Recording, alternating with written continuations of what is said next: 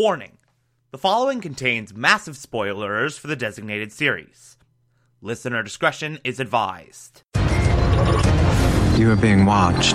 You're listening to the Television Archive, the show where we, the television-loving hordes of the internet, take a deep dive into what used to be in our beloved media. My name is Thomas Michael Clark, and this is Person of Interest. These people irrelevant. We don't. Hunted by the authorities. We work in secret. You'll never find us.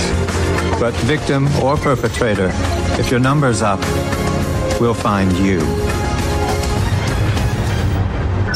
Today we will be discussing Season 4, Episode 8, titled Point of Origin. Yet another very, very good episode that does a lot to forward this whole Brotherhood storyline. It sort of sets the stage for a really, really compelling payoff to this conflict that's been brewing for quite a few episodes now, for this entire season so far. So, our number this week, or our number today, rather. I don't know why I said this week. We do 5 in a week here. Our number this time around is a recruit at the police academy. Reese goes in as an instructor to keep tabs on her, to keep a bit of an eye on her. And immediately, 2 things in this episode stick out. Or 2 things about this woman stick out, rather. One, she is kind of killing it immediately at an inhuman level.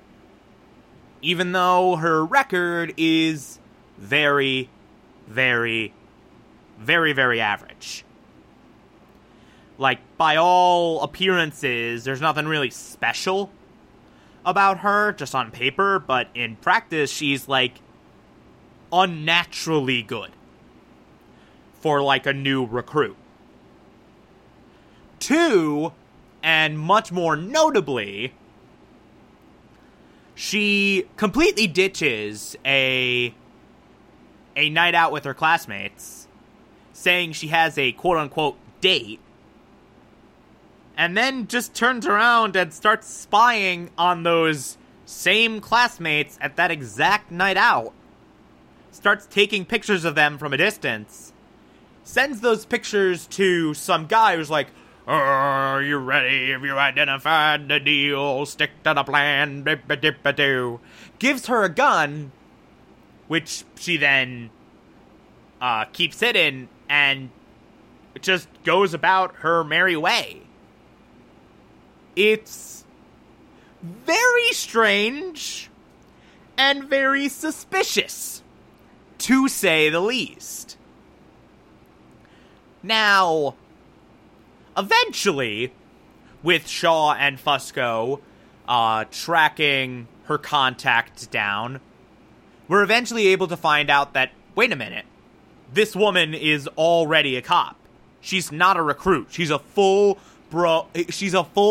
cop who is undercover at the police academy, presumably to find a mole, and this other guy is her handler.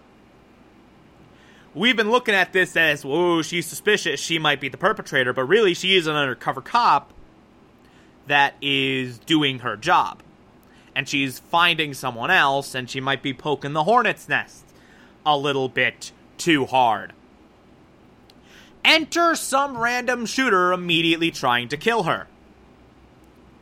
And by the way, I especially love this sequence because honestly, it really does perfectly encapsulate all the Samaritan era weirdness around Reese's cover.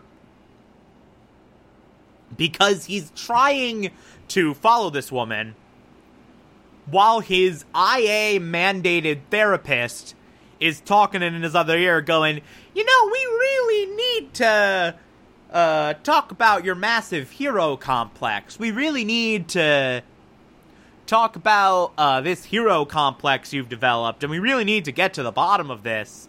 We really need to psychoanalyze you further. We need to get you into another session. And then this shooter happens, and, like, literally as she's talking about hero complex, Reese is like, I'm trying to save someone, get down! Hero! And, like, it's great. It's a really, really amazing, really, really clever sequence. That is just another step in this great storyline with Reese and his therapist.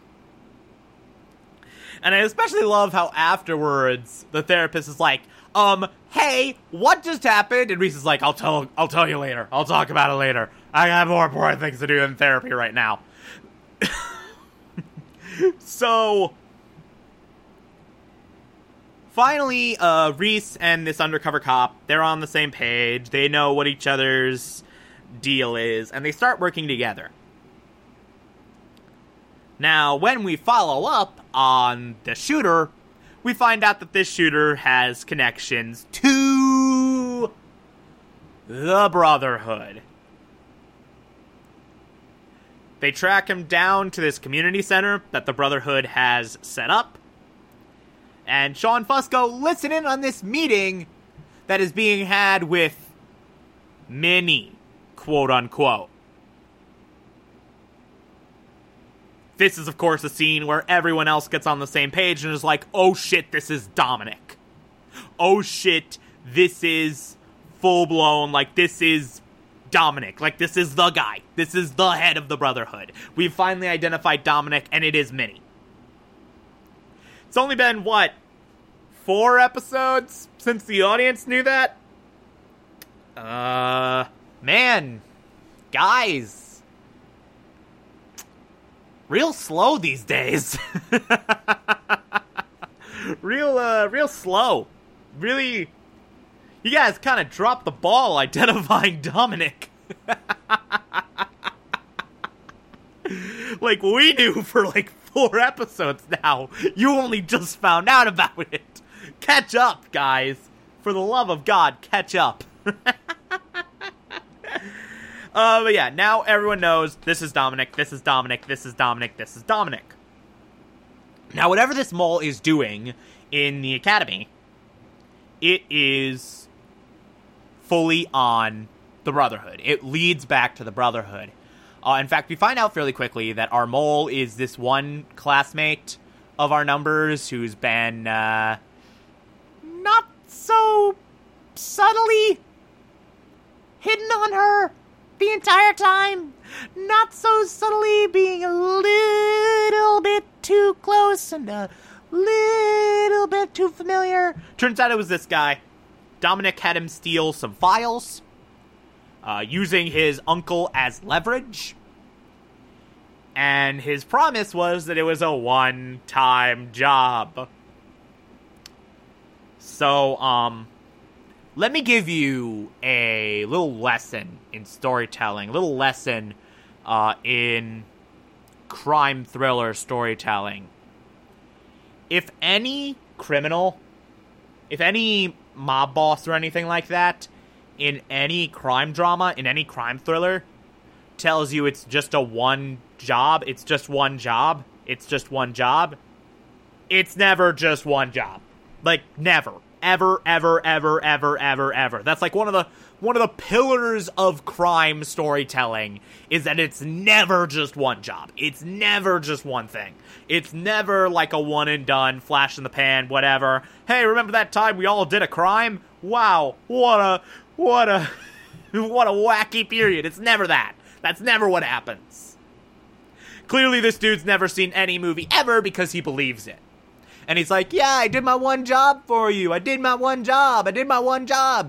We're good now, right? And the guy's like, yeah, we're good. Take him to this fortified place that we control and do stuff. This is not suspect at all. And immediately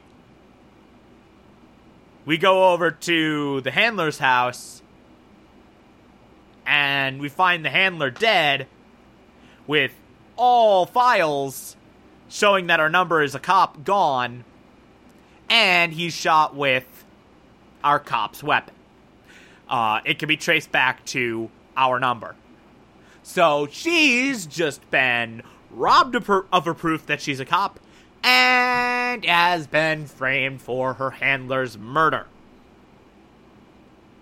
So now she's on the run. Now she's fully on the run. And the only way this can be fixed is if we get the mole. And if we bring him in, and if we get him to say, hey, this is the whole deal that's going on here. We find out that, via, some Finch tracking, that he's at this abandoned school, that the Brotherhood has a giant fortress built around, essentially. And we commence this raid on said abandoned school, on said hideout, to get this guy out of there. And I love this so much, mainly because we get to see Bear be a good boy. Mainly because we get to see the dog do some really cool stuff, and the dog gets to lug around some grenades, and it's really awesome. It's really good. But, of course, while this raid is happening, our guy finds out, wait a minute, it's never just one job. I now no longer am useful to them, so I'm basically dead. As the guy takes out a very, very, very sharp object for which to stab him. They're able to rescue / capture him. They're able to squeeze out the information from the mole that, he wanted some files, and he was coerced into doing it, and blah, blah, blah, blah, blah. And then reinforcements come after this one dude hits an alarm. Reinforcements come, and so now we gotta launch this grand escape. I adore this moment where Reese just ends up at a pool that is above a tunnel system, throws some grenades into the bottom of the pool, so the pool just empties out into this tunnel that they can walk through and get out via. It's great. And then, further seeing Bear being a good boy, what about the dog? He's scuba certified. The dog can swim! The dog can swim! Yes! This is the best dog! This is the best dog! Hey! I know the dogs from my home are still right outside the door to my apartment. I know that the dogs from the larger house are still on the front door to my apartment. I know they're there. Hey, dogs, why can't you be more like Bear? Why can't you be awesome like him? You're disappointments. As they sit in the hallway that leads from the larger area of my grandma's house that I live in for rent up to the door of my apartment. Oh, God. So, yeah, I like Bear. Bear, good boy. Bear, good doggo. Anyway. So, they got this guy out. He's being arrested. We now have our number, she has proof that she's a cop. Everything's good, everything's awesome, blah, blah, blah, blah, blah. But those files are still out there. And it turns out those files were taken from the police academy because basically the police academy is like a gateway to the actual police records. And Dominic was like, you know what? All these other criminal organizations are falling in line, getting in line with the Brotherhood, but Elias isn't. Elias is still doing his own thing. So we're going to have to break out the bigger guns to take out Elias. Why do investigating into him if the police have already done it? So now we have files on Elias. And almost directly coinciding with that, Elias comes up as our new number. So now we're going to have to protect Elias. Yep. That's the next episode. Get ready for that. Also, there's this really great moment where the head of this one safe house, the head of this one fortress that screwed up so badly, Dominic goes in and is like, hey, you're an idiot. You don't understand any of what we're doing here. And just rips into him via really expertly crafted and very expertly delivered on Winston Duke's part villain monologue. And then has his own guys kill him. It's really great and really cements Dominic's place as a really, really spectacular villain for this season. Now, while all of this is happening, Samaritan's still working to recover the video footage from Shaw's little run-in with Samaritan's agents. From Shaw's little run-in with the relevant agents. It's still working on recovering the footage. Now, they don't have the entire composite yet, but they have just enough of the video restored so that Martine now has some connection to draw off of to try and investigate who this is and where she is. So in other words, Samaritan's closing in on Shaw. In other words, Samaritan's starting to figure out where Shaw is. So Martine does this investigation. We know that whoever this is, even though they don't know who it is yet, they're part of this one gang, the last member of which that we can get to is this one woman on Rikers, the woman that they framed for having drugs, remember, to get Shaw into that gang. So Martine goes and questions her. Through her, she's able to find out that the person who recommended Shaw and who recommended her was this guy Romeo. And there's this great sequence in the bar where Martine questions Romeo, and there's a big standoff that Martine just blazes through with zero effort. Just like, yeah, I can shoot you before you can do anything. And the guy behind me forgot to load his shotgun like a moron. So, we're good. And then she just takes out both of them and interrogates Romeo, trying to press, like, where is she, where is she, where is she, where is she? Where's your wheelman, where's your wheelman, where's your wheelman?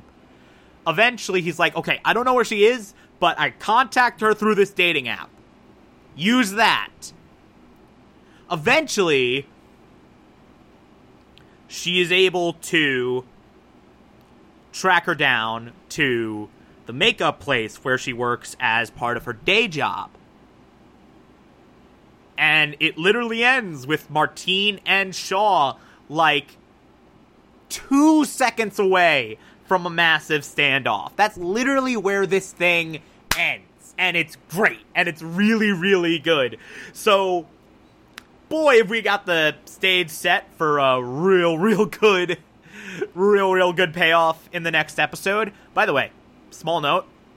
So, just on a whim, I was perusing through the IMDb page for Person of Interest, just because I can. And I noticed a little tidbit. So apparently, John Nolan appears as Greer in every single episode we're discussing this week.